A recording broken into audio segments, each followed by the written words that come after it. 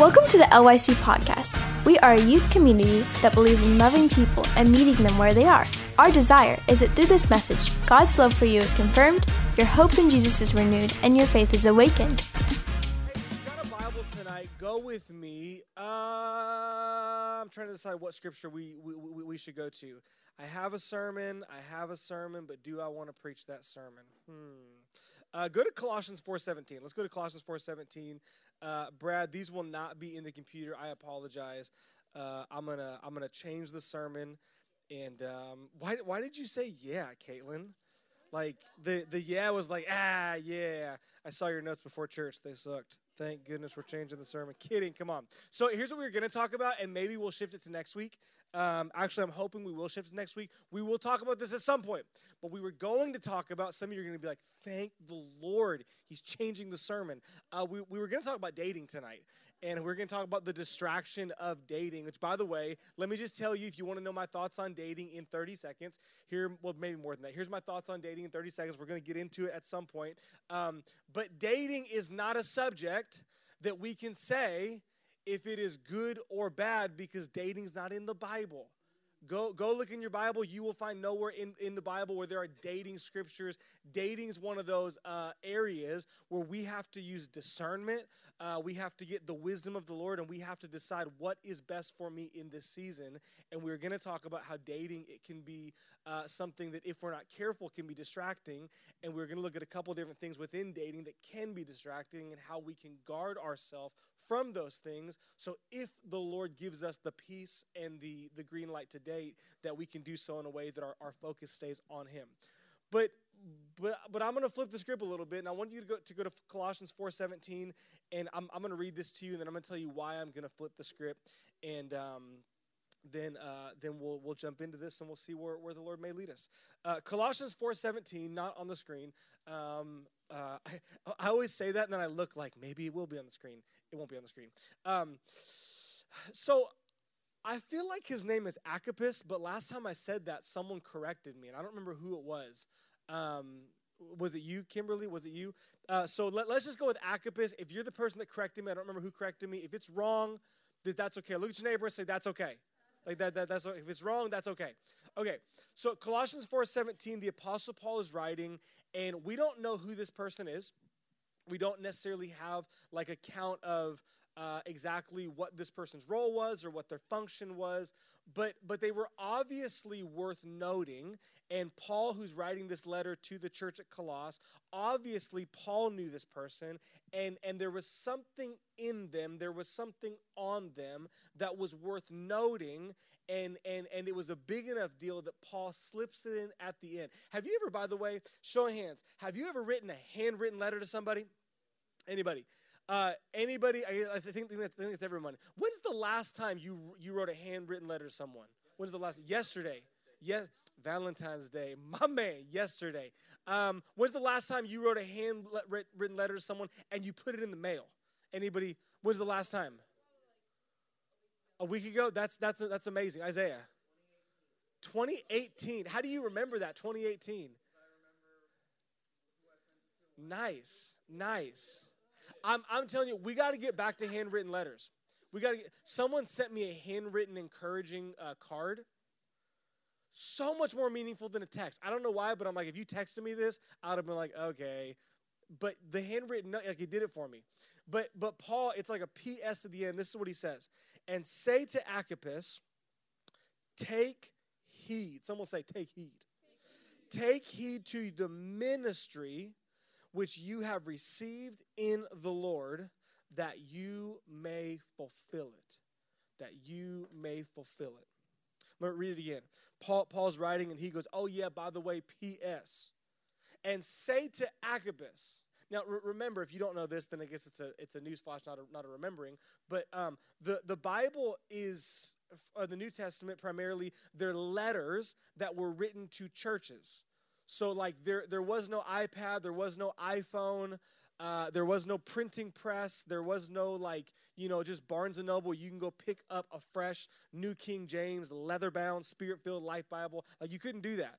And so the apostles, they would write letters to the churches, and very much like we're doing tonight, the letters would be read out loud, and they were meant to be heard, received, interpreted, applied in the context of like the church community. So Paul's writing, and he goes, oh yeah, and say to Archippus, take heed. That phrase, take heed, what it means is like pay attention, be serious.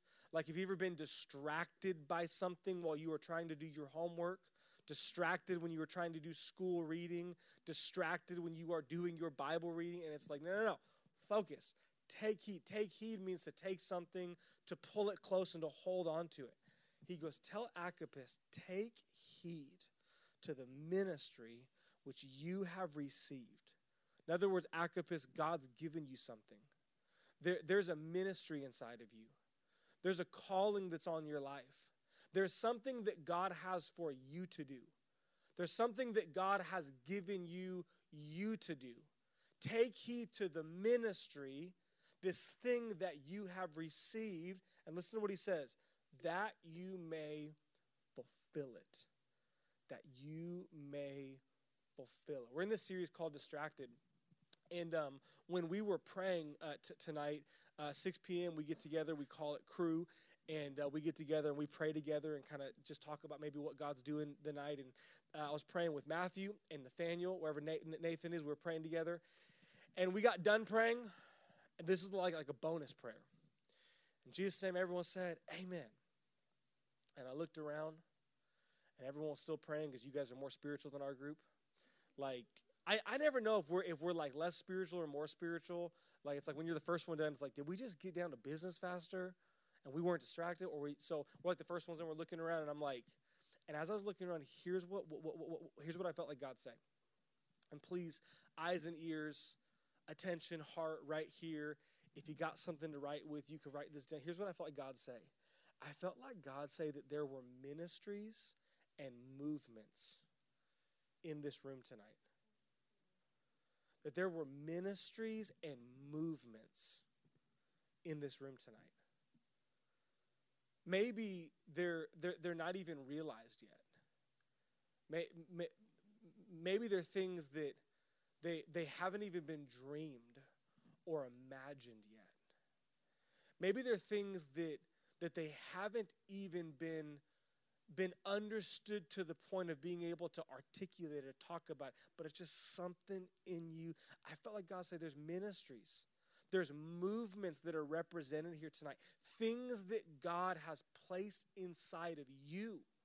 Things that God has put inside of you. Things that before you were born and when you were still in your mother's womb, before you were in your mother's womb, that God knew you. That God put these on you. He created you the way that he created you because he's given you something to do. There's ministries and movements that are represented here tonight.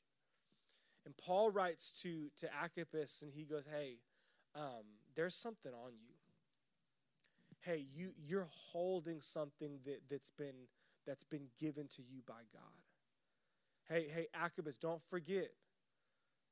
God's given you something.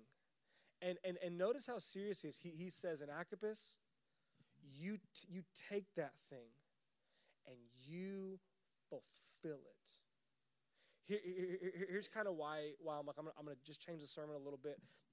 Because as we were worshiping, so the Lord spoke that to me, but then as we were worshiping, here's what I feel like the Lord saying. The thing that we need to realize tonight, it is not just that there is distraction, but why there's often distraction. Anybody show hands, you got a pet? Come on, anyone you got a pet, show hands. Let's just kind of see what kind of people we are tonight. Hands down. How many of you are a cat person, not a dog person?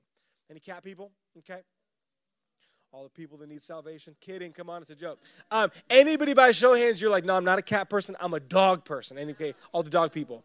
All right, anybody in here, this is a funny story, I'll tell you. Anybody in here, I want to tell you this so bad, in a second. You own a guinea pig or a hamster? Guinea pig or hamster? Any guinea pig? 4 guinea pigs. Rabbit, you got a rabbit? Yeah. Are they living still? They're living. Okay, they're alive. Okay. So on what's today? Wednesday. So Monday night. So I should have brought like a picture or something. Brooklyn, my daughter, she saw this pink teddy bear.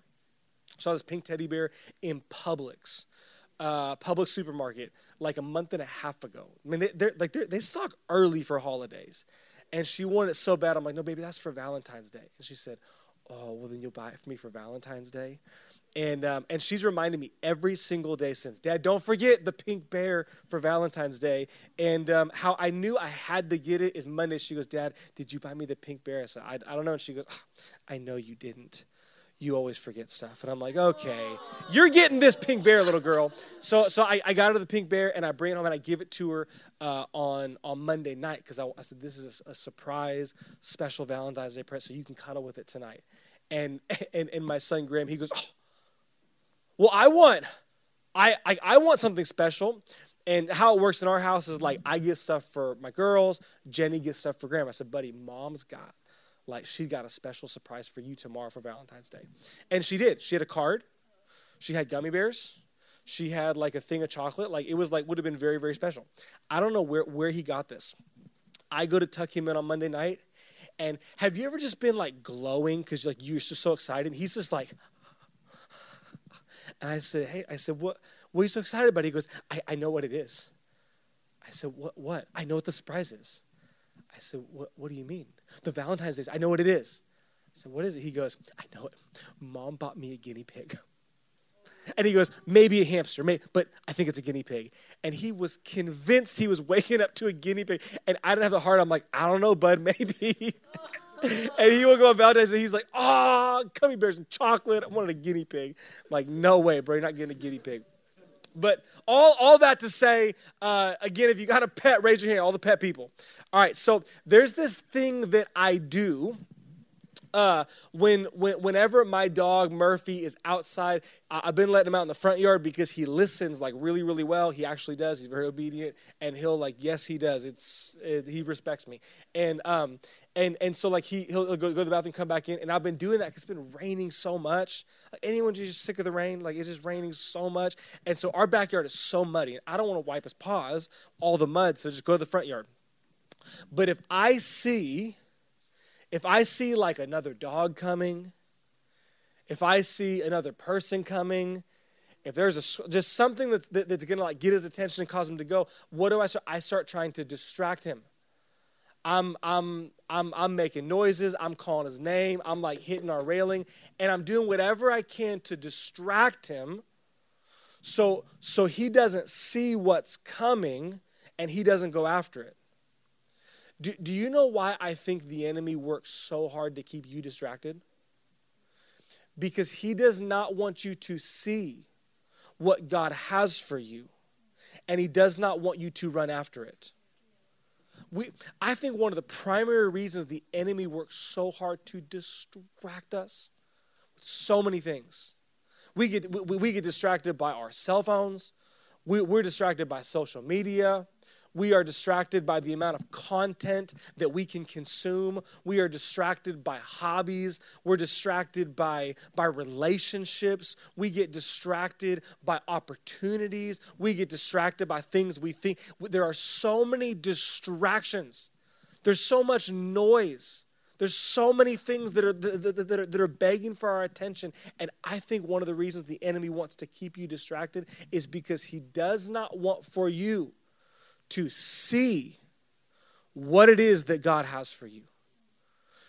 To be able to, if you could just catch a clear picture and get a vision in your heart, the calling, the purpose, the plan, the ministry, the movement that God has ordained you for, change you. And we get so distracted that we never lock our eyes on that for which we were created for. If you're taking notes, I'm going to give you three thoughts tonight, because that's what a good sermon is, and so we'll make this a good sermon. Three points. But number one, if you're taking notes, I want you to just write this down. God does have a plan for me. We won't turn there because it's not on the screen, and I'm just not that fast of a Bible flipper. I mean, I'm fast, but just not that fast. But a couple of scriptures you could write down. Psalm 139, verse 16. Psalm 139, verse 16 says that before you were born, that God, he saw your unformed substance, and before there was yet to be one of them, God, he ordained all the days fashioned for you. The Bible says this in Ephesians 2:10, that we are the workmanship of God, created in Christ Jesus to do good works. Jeremiah chapter 1, verse 4 through 5 says that before you were formed in your mother's womb, that God, he knew you, he set you apart, and he ordained you with a plan. The Bible says of Jeremiah, you were ordained, or you were planned to be a prophet to the nations. While you might not be called to be a prophet to the nations, the fact that you are a Christian, the fact that you are a believer in Jesus, the fact that you are in the New Testament under a new covenant, all of us have been ordained or called to be spokesmen on the earth for him. Matthew 28:19 through 20 says, go into all the world and make disciples. We cannot escape it. We've all been given a voice to be used by God. God has a plan for you.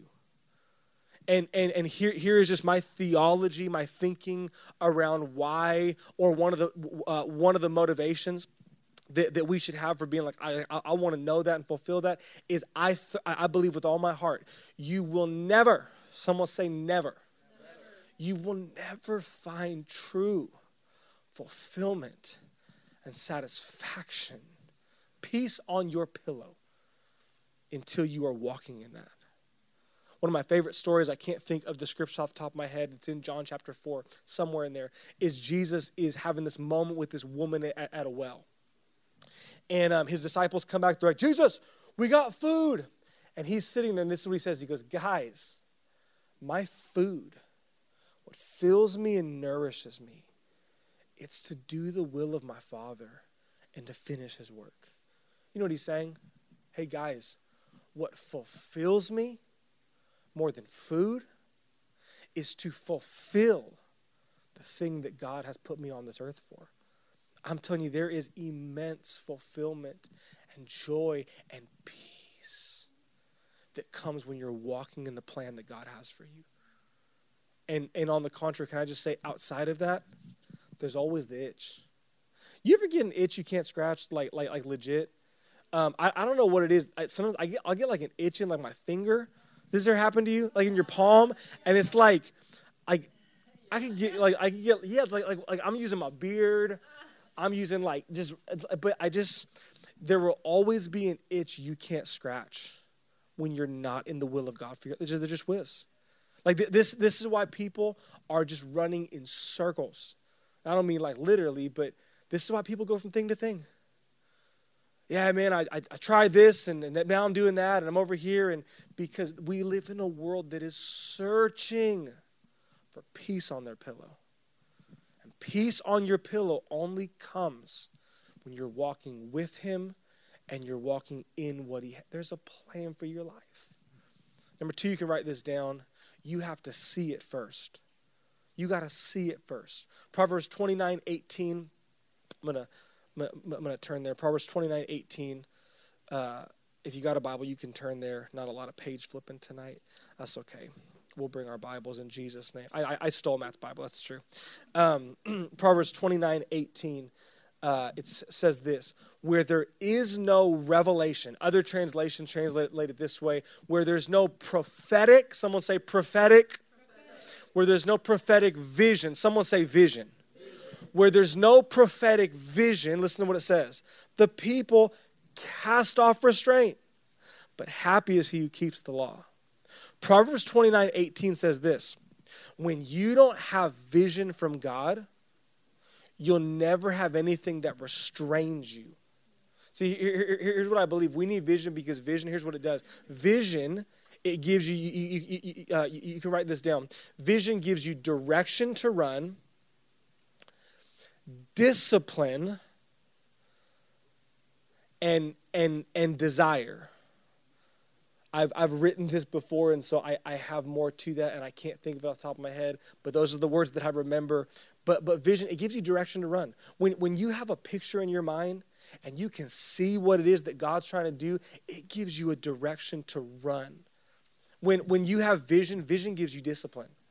Do you know what primarily has kept me disciplined in the things of God? It is not just a love for Jesus, but it is a realization that God has something for me. God, you have something for me. You've called me to something. And so my feet and my life, it is disciplined to run after you that I might fully fulfill what you have for me. Vision gives you desire. Like nobody, someone say nobody. Nobody enjoys eating healthy. Can I get an amen? Okay, like even people, okay, Isaiah, even people that are like, no, like I really enjoy eating healthy. What you mean is I enjoy the benefits of eating healthy. I feel better. Okay, but no one's like, you know what, honestly, like if the calories didn't count and all food made me feel the same on the inside, like no matter what I eat, it's just like it's the same health. No one's going, nah, I prefer broccoli over ice cream. And someone's like, no, actually I do, Brandon. You're off. You're wrong on this one. I do not enjoy eating broccoli over ice cream.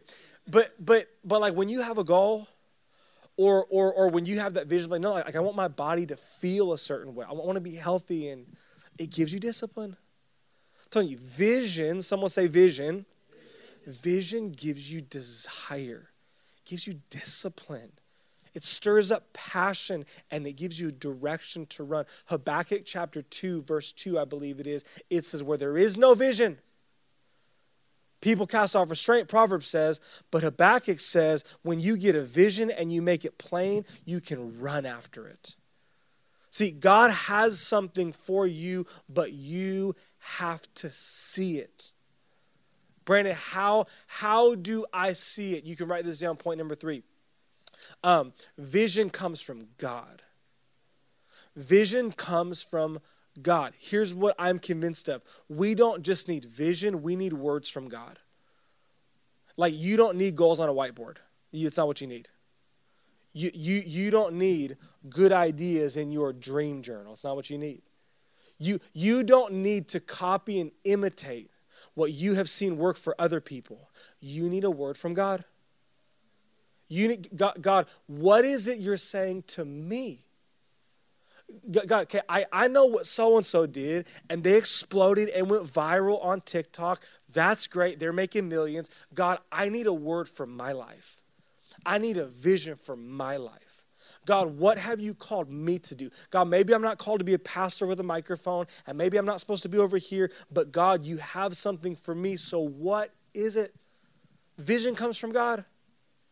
And here is why you need a word from God. This is not a point. There are no notes. There are no points tonight, so it doesn't really matter. You can make it a point. It could be point number 4 or just a sub-thought to what I just said. But the reason you need a word from God is because when you have a word from God, it gives you confidence. And we're going to maybe close with this, but Numbers 23:19. Let me read this to you. Listen to this. And let's connect a dot real quick.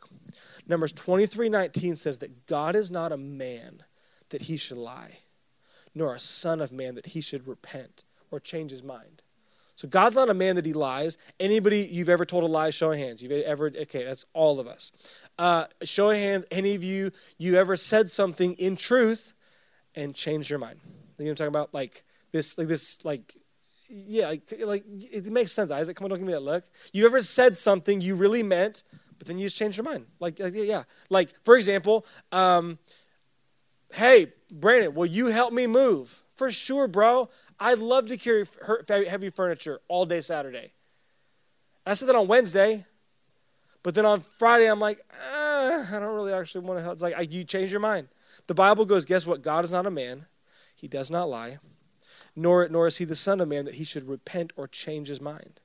Has he said it, and will he not do it? Or has he spoken it, and will he not make it good? The Bible says God is committed to his word. Did you know that God is not committed to your good ideas, your plans, your goals, your dreams? He's not committed to that. God is committed to his word. God is committed to his plan. God is committed to his purpose. And when we have a word from God, do you know why it brings such confidence? Oh, because like God's going to back this thing. No, I got extreme confidence because like God's with me in this. No, because it's not my idea. This isn't my plan. Like I didn't come up with this. I didn't sit around and drink. No, God gave me this word. God gave me this vision. God birthed this movement in my heart. God gave me this ministry. And because God is not a man that he should lie or change his mind, if he spoke it by the power of his outstretched arm, he will accomplish it. I'm telling you, when you can see God's got a plan for my life, and you can see it, you catch a vision for it, and that vision starts burning on the inside of you, and it starts driving you forward, giving you desire and passion and discipline to say yes to him and no to things that we shouldn't be saying. When that happens on the inside of you and you get a word, you become determined. We've toyed around with this series idea for another series. We talked about devoted, we talked about distracted, and Matthew's like, we got to preach on determined. But it creates this no. I've received something. And like Agabus, I want to take heed to this, that I fulfill it, that I walk in it. We close with this. I bring you back to the verse that I cannot remember in John chapter 4. Here you go, sir. I'm all done. The verse I can't remember in John chapter 4, but listen to the words of Jesus. He says, don't you know that my food is to do the will of him who sent me? And listen to what he says. And he says, and to finish it. See, God doesn't want you to just get passionate and like walk in. God wants you to finish. God wants you to fulfill. Like God wants you to not just walk in and be passionate about and start something. God wants you to see it through.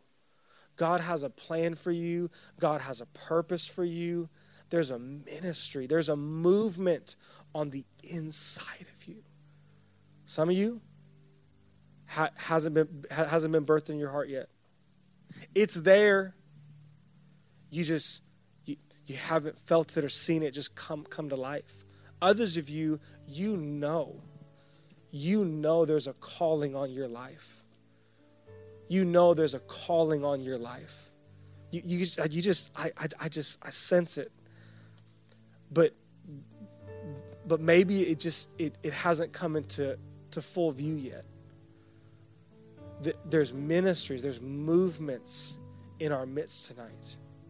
And I think the reason the enemy is trying to get you so distracted, I think the reason there's 1,000,001 things that you could give your attention to, that you could spend your time on, you could spend your energy on. I think some of the reason you have good opportunities at your doorstep and things you could say is because the enemy's doing everything he can. Like I do with my dog. Murphy, over here, Boney treat, ice cream, to get your eyes to never fully see. No, there's something in front of me. To keep your energy. Like you should see this crazy dog. There's a dog 3 houses down named Romney. He's like a poodle thing too. And you should see my dog. Like all of heaven's bliss for a dog, whatever that is. If that's fire hydrants or ice cream, I don't know what it is. But the world could be right here at my dog's, I was going to say fingertips, at his paw tips, whatever his fingernails, his claws, at his claw tips. He sees Romney, game over. Game over. Romney's there, and with all of his might, he's boom. God wants your eyes to get locked in on him and what he has for you. And so with all your might, with all your energy, with all your passion, with all your desire, with all your love, you say, God, you have my whole heart. God, you have my everything. God, I'm submitted to you. I'm surrendered to you. Do in and through me what only you can do. See, because the thing about like being like all in for what God has for you is you realize real quick, it's beyond you. Like fulfilling God's plan for your life, it is beyond your ability to do it. It forces you to be dependent on God. I can't. I know you've called me. I know it's what you've put. I can't, God. He says, I know. So I'm inviting you to come and to walk with me. Because I'm not asking you to do something. I'm asking you to be open and available for something to be done through you. There's a difference when you think there's something you got to do to realizing, no, God just wants me to be open because there's something He wants to do. We hope you've been inspired by this word. To help awaken your faith on a regular basis, subscribe now so you can be alerted when we have a new message. Thank you so much for listening.